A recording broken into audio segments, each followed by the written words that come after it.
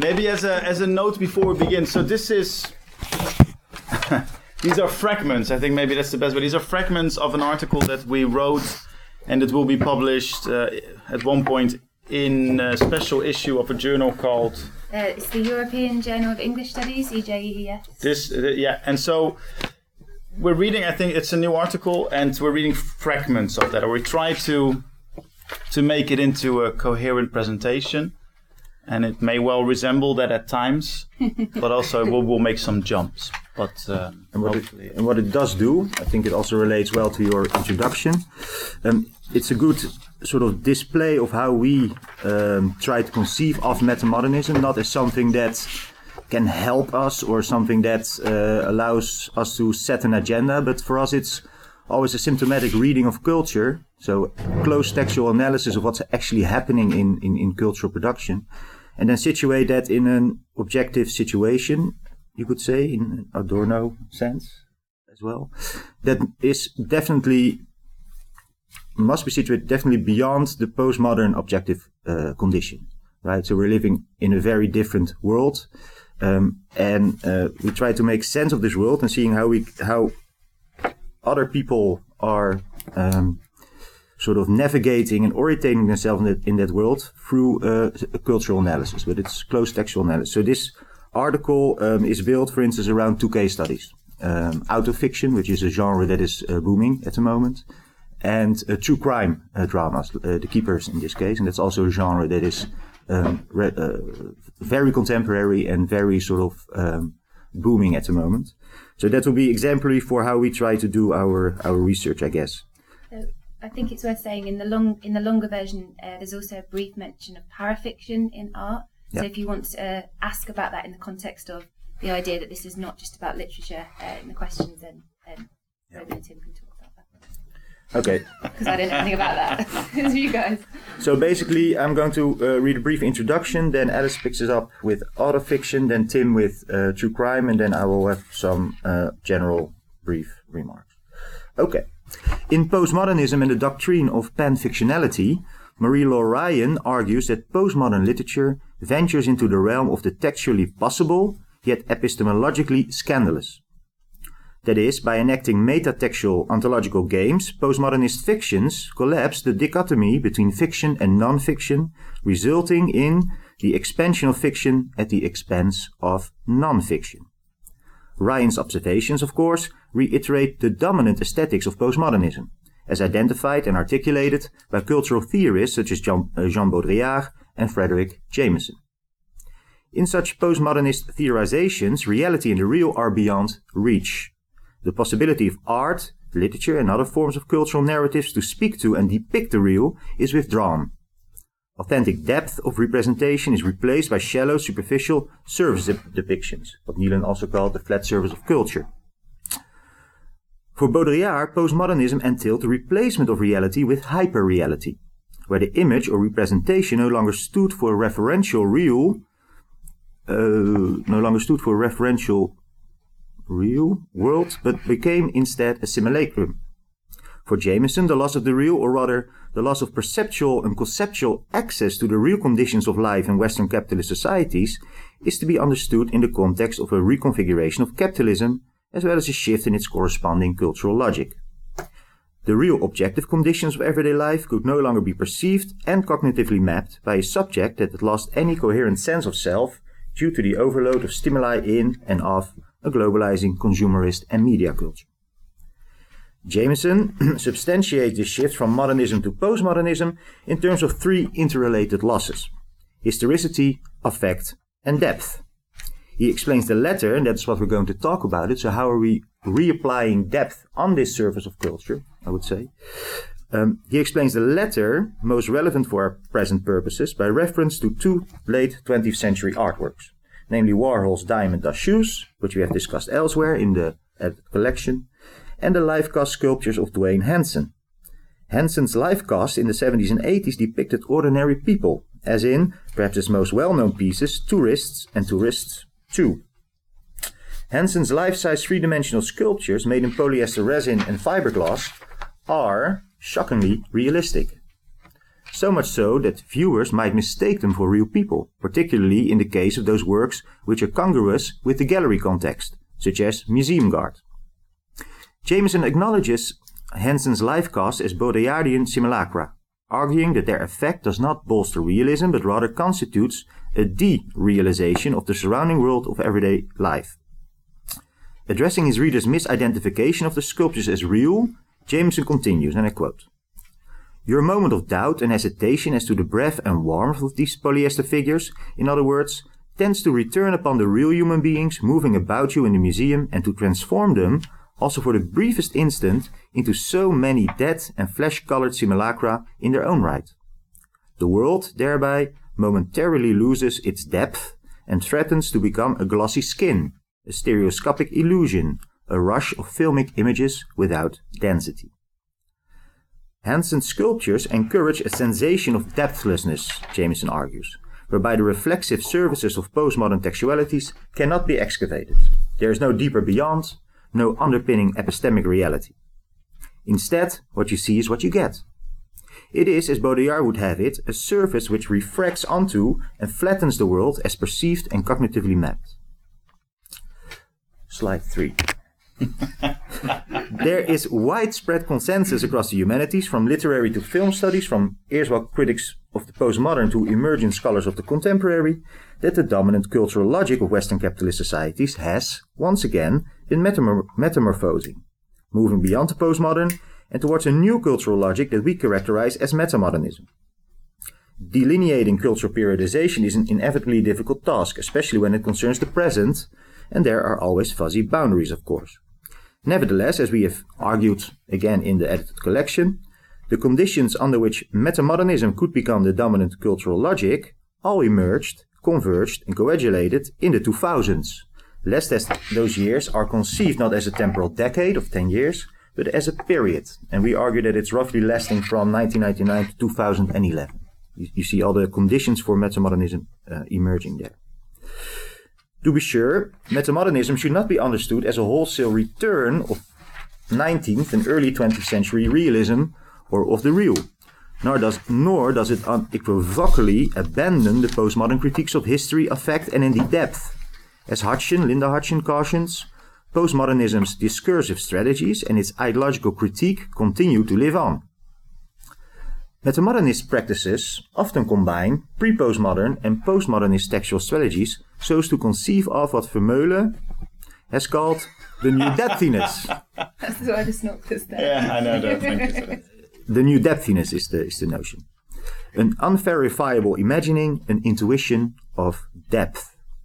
Crucially, this is not the epistemological excavation of an actual depth, but the performative application of virtual depth. In this article, as a way of directly engaging with what Ryan has classed as the doctrine of pan-fictionality, we focus on how the typically postmodernist strategies of metatextuality and ontological collapse are put to new use, recycled or upcycled as it were, in order to re-engage with the possibilities of a reality, truth, and above all, depthiness. In this paper, in other words, we map the parameters of metamodern depthiness with 2 case studies from the contemporary genres of literary autofiction and true crime television. In her plea against pan-fictionality, Ryan hoped to salvage the distinction between fiction and non-fiction as a means of protection against the postmodern replacement of reality.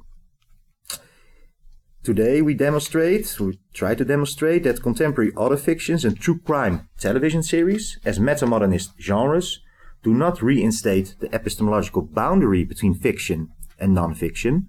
Rather, through different strategies, they repurpose the ontological collapse of fact and fiction in order, firstly, to accentuate the reality that readers and viewers share and have shared with real flesh and blood authors or historical figures.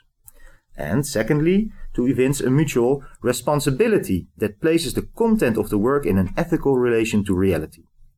Thus, when metamodernist texts deal fictively, or in any case through fictional means, with diverse yet contentious themes such as social discrimination or climate change, readers or viewers are positioned to engage with themes not as fictions but as real-world issues. And in our conclusion, we situate the techniques of ontological collapse seen in autofiction and true crime, and indeed also parafiction, as Alison also indicated, within a broader cultural frame, arguing that such works apply virtual depth in one realm, perform it in other words, so as to measure its actual distance in another. Okay, Alison. Okay, so I'm going to talk about autofiction here, which broadly speaking is a genre that sits at the intersection between memoir and autobiography on one hand, and on the other hand kind of fiction proper. So it often blends autobiographical fact with fictive details. Marie-Laure Ryan, who Robin's already mentioned, interprets the crisis and the dichotomy between fiction and non-fiction as resulting in a characteristic postmodern pan-fictionality. Contemporary autofictions, I'm arguing here, utilise that same crisis to produce depthiness or to directly respond to, Ryan, what we might think of as pan-reality. So here I'm going to use this text by Ruth Ozeki as a case study. The book is written as the diary of a Japanese teenager called Now, but it's interspersed with third-person chapters, the focalising character for which is somebody called Ruth. So autofictional resonances are immediately apparent. The character Ruth shares her forename with the author Ruth Ozeki, and is therefore used by Ozeki in her own description in interview as a sort of avatar within the novel. Moreover, readers are told Ruth was a novelist. I think there's a picture of Ruth Ozeki. There are additional biographical correlations. Ruth lives on Vancouver Island, while Ozeki lives part of the year on Coates Island, both of which are in British Columbia.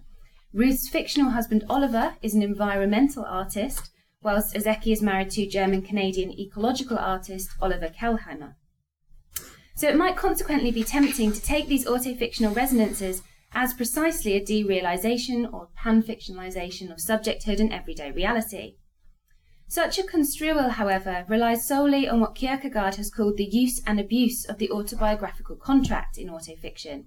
That's a neglecting of its style and purpose, or in other words, of the relationship between Ozeki's autofictional writing and the actual content of the book, the tale at the heart of A Tale for the Time Being. In the first, what I'm going to call the Ruth chapters, Ruth finds Now's diary washed up on the shore of her local beach, and she subsequently begins reading it. Because the novel itself alternates between Now and Ruth chapters, readers seem to encounter these diary entries from Now simultaneously to Ruth. After the second Now chapter, for instance, the second Ruth chapter begins with Ruth's reading being interrupted by the appearance of her cat, and for readers, our reading of the diary is interrupted by this other reading.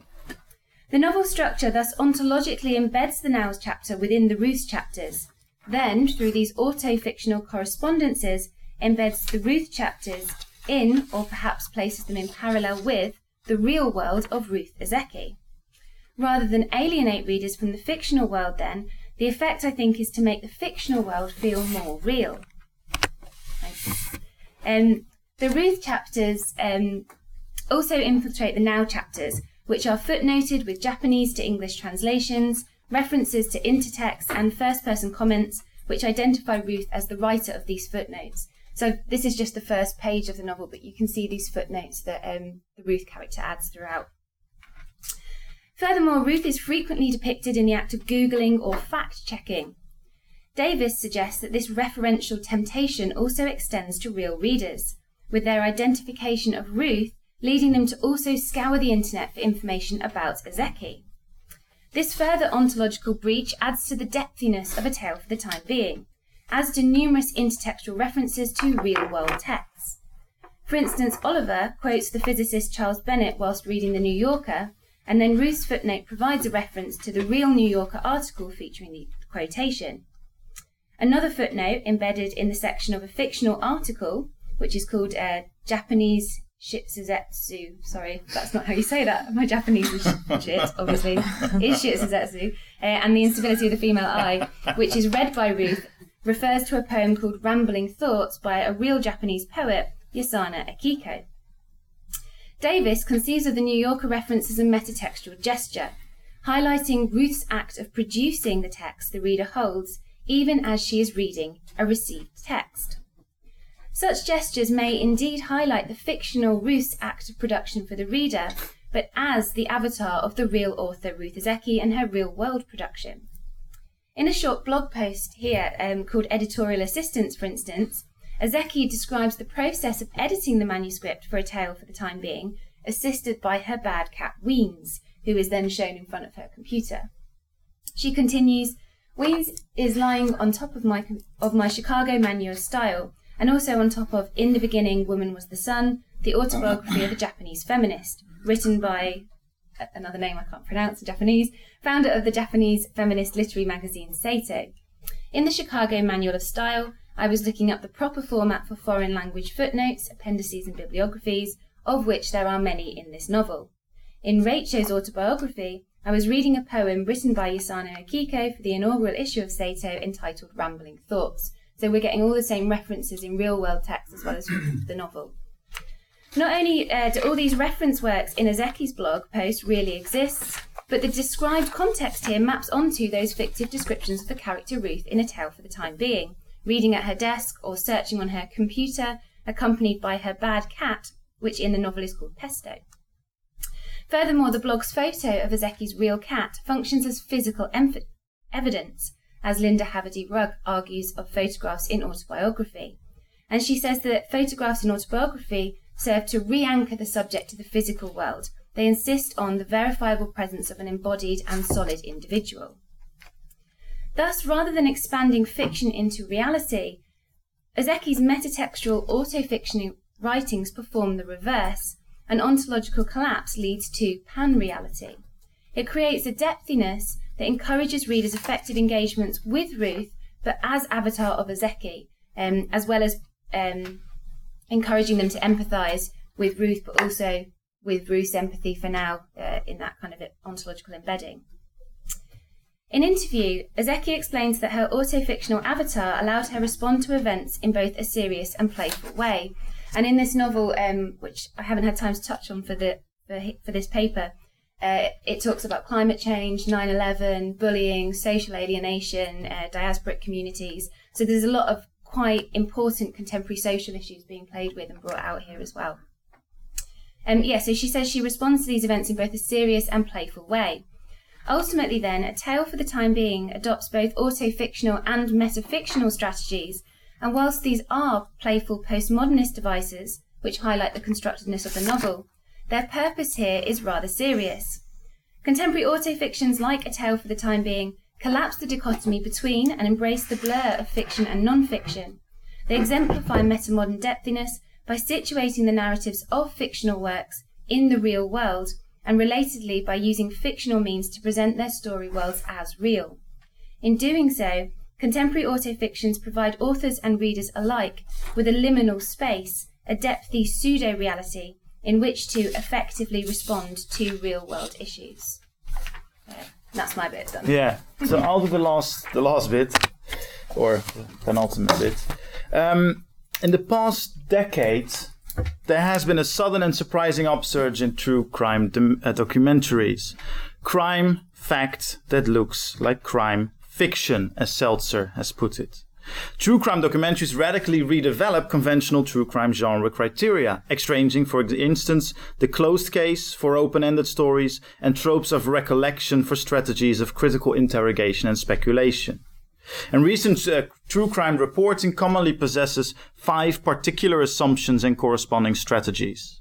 And those are these. So, a crime has been committed but not solved, either because no one has really been found guilty or the wrong person has allegedly been imprisoned. 2, that the legal system this is Stella Bruzzi. 2, that the legal system as a whole is unable and or unwilling to bring justice, though individual police officers or lawyers may well be enlisted to help. This is by Boersma. That implicitly, this is 3, people working in the entertainment industry, often without training in or experience with the topic at hand, are qualified to take on the involved roles, including those of detective and prosecution, as well as of the legal scholar deciding on the constitutional parameters of justice. This is an argument made by Engli. That the fictional techniques used in that industry are legitimate means to communicate and or execute those roles. A shitload of people have spoken about this. And finally, that fiction can make valid empirical claims about the nature of what we tend to call, in common parlance, reality. I think we're going on now. Yeah. Yeah, sorry. No, that's okay. The Netflix hit show The Keepers. How many of you have seen The Keepers? Okay, so 2, 3, I don't know. Okay. The Keepers purports to document a group of brave elderly women trying to solve a murder of one of their beloved teachers, way back, Sister Kathy, in their Catholic high school decades ago. As the account progresses, more and more salient details come into view, taking center stage, either momentarily or protractedly. In one such terrible, tragic detail that is increasingly foregrounded is that many of the women were abused as minors at school. And this aspect becomes important, especially because the murdered teacher was informed of the crime, and, in some accounts, set on confronting the perpetrator, who, according to the accounts, is another teacher, a priest. Other details that take on significance are the priest's alleged friendship with and participation in the abuse of other teachers and priests, of police officers, as well as other people in power, including politicians. The apparent cover-up by the local church councils and archdioceses, I don't know if I pronounced it right, the seeming intentional negligence on behalf of the prosecution, and finally, competing and inconsistent accounts by some of the key witnesses.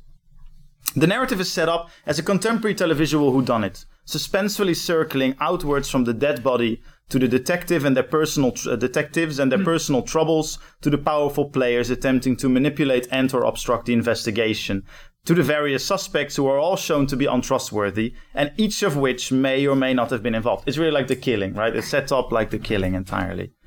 The series' narrative deployment of strategies of suspense and revelation is mirrored in the cinematography. There are, to give one example here, almost no static shots in the entire series. So for example, even shots of landscapes, crime scenes, photographs, and books move, alternately zooming in search of hidden details or zooming out to look for missing context, slowly panning up to reveal a prop, swiping left to expose archive materials, right? So even if we get the photograph of Sister Kathy, the camera, every single time we see it, it keeps zooming in and out for no apparent narrative reason other than to suggest this sense of looking, of searching. It becomes really a trope throughout the series. One of the most obvious narrative devices is the use of handheld cameras. So as if to sneak up on persons the documentarian has already talked to minutes earlier. In one particularly problematic shot, the camera jerks left and right so as to find the right frame for its subject, or indeed suspect, who not only is completely aware of the documentarian's presence, because they have just been talking to each other, but he's also standing still. Whilst the camera also unevenly wrecks focus in an apparent attempt to capture his facial features, right? So the camera, we've just been talking to this dude, and then minutes later, we get this constant trying to get him into view, and the camera fails as if as if we're taping him secretly. It's really quite something, I think. Throughout The Keepers, strategies conventionally associated with fiction are used not just to communicate what's happening in its appropriate narrative or emotional context, but to make that very thing happen. The rhythm of editing is adjusted to signal tension or contemplation. Images of a smiling Sister Kathy are juxtaposed crudely with shots of her grave, I imagine to register a sense of shock. Archival footage is mixed with entirely unexplained bits and pieces of fiction film, so as to encourage a consideration of one, I have to guess, in terms of the other. And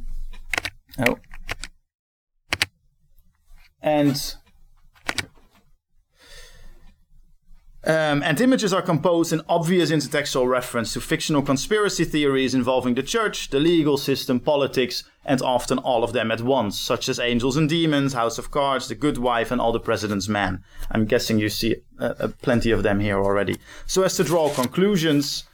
Page 9. Am I on page 9? Okay. With monochrom, pixelated zoom shots of statues of saints and angels, some of which are angels of justice, covered in flies, making up much of the opening credits. If you've seen it, this is quite wonderful. What increasingly becomes obvious as The Keepers progresses, and what legal scholar Megan Boersma has observed in Making a Murderer and Serial, two famous podcasts, is that in lieu of legally admissible evidence as to the murder of Sister Kathy or the alleged cover-ups or negligence, these fictional devices take on the very role of the prosecution, for whom doubts are of course no less convincing than facts. I think we've all seen the OJ trial. Concerns are voiced, but never addressed again. Allegations are made by interviewees, often those who we are asked to be sympathetic with, but never resolved. As the camera zooms or pans down, there is always the sense that there is more to be revealed, that there are truths still to be discovered. And in this sense, the ontological collapse of true crime documentaries is reminiscent of a remark by the philosopher Jean-Marie Schaeffer with respect to someone who is caught in a lie, and I quote, "A repeal is not equivalent to a cancellation." He wrote this about Wilkie Mirsky, actually, I think. A repeal is not equivalent to a cancellation. The hardest challenge is not to make believe the reality of fictional entities, but it is to reduce to fictional status entities that have already been introduced as real. End quote. One of the distinctions that fictional world theories tend to make between actual worlds and fictional ones is that the latter are neither necessarily coherent nor ever complete. Indeed, fictional worlds always, of course, as Ruth Ronan puts it, have spots of indeterminacy. There is stuff that is unknowable. Curry, for example, writes that we don't know and cannot know how many hairs Sherlock Holmes has. Most of these spots are incidental. To paraphrase the film scholar V.F. Perkins, no story would ever get going if it had to itemize all of the world's details. That people breathe, that they can bleed, that there are plants, that there is gravity, and so on. There are spots, of course, though, that are purposeful, that add drama or ambiguity. Gaps that matter precisely because they are gaps. Recent studies of transmedia storytelling suggest, moreover, that texts expressly create gaps so that fans can fill them in their ebooks and their blogs and whatnot. The conceit of the keepers is to treat the actual world according to the criteria of the fictional one. Through its interplay between setups that are not resolved and cinematographic devices of suspense, it opens up spots of indeterminacy within our usual models of measuring the world. Science, for instance, or the law. And occasionally it forecloses these gaps imperceptibly. The assumption here, after all, is not just that the police and the legal system are untrustworthy, but that filmmakers with no investigative expertise can make a more honest and more accurate assessment. Corroborated truth that they feel they already know. Okay, that was my bit. Okay, by way of conclusion, I will make it short. So these studies, A Tale of the Time Being and The Keepers, show that... Sorry. What's up? No, nothing. Show that metamodern texts play with fictionality precisely as a means of creating depthiness by way of what could be called, following a gag from comedian Stephen Colbert, truthiness. That is, truth not as verifiable epistemic reality, but as part of a felt, experiential, possible reality. Contemporary autofiction, such as Ozeki's A Tale for the Time Being, conflate fiction with autobiography and historical reality, not at the expense of non-fiction, the repudiation of truth or the loss of depth. Instead, they ask readers, as in Kierkegaard's interpretation of Philip Roth's autofictional works, to make sense of the truth of the fiction, rather than the truth in the fiction. Meanwhile, true crime documentaries, such as The Keepers, use the techniques of fiction and storytelling to create, or perhaps even recreate, a version of reality that is truer, more realistic than the evidence-based epistemic reality as traditionally defined by experts, say in law, or science, or journalism.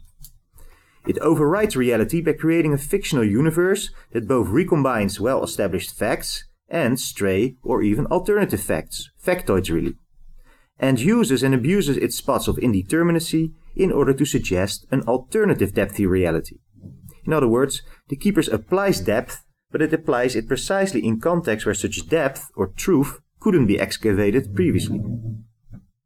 So metamodern genres such as contemporary autofiction in literature and true crime in television evince a reconfigured relation between the real and the fictional, or rather a world with an epistemological reality and a universe with a fictional ontology in today's culture. There is no wholesale return to depth models, that's impossible, but there are pan-realistic intimations of depth, of depthiness, dressed up as truth claims that are, by necessity, fictional or fictionalized. In this way, fiction beckons for reality. Okay, thank you. Thank you.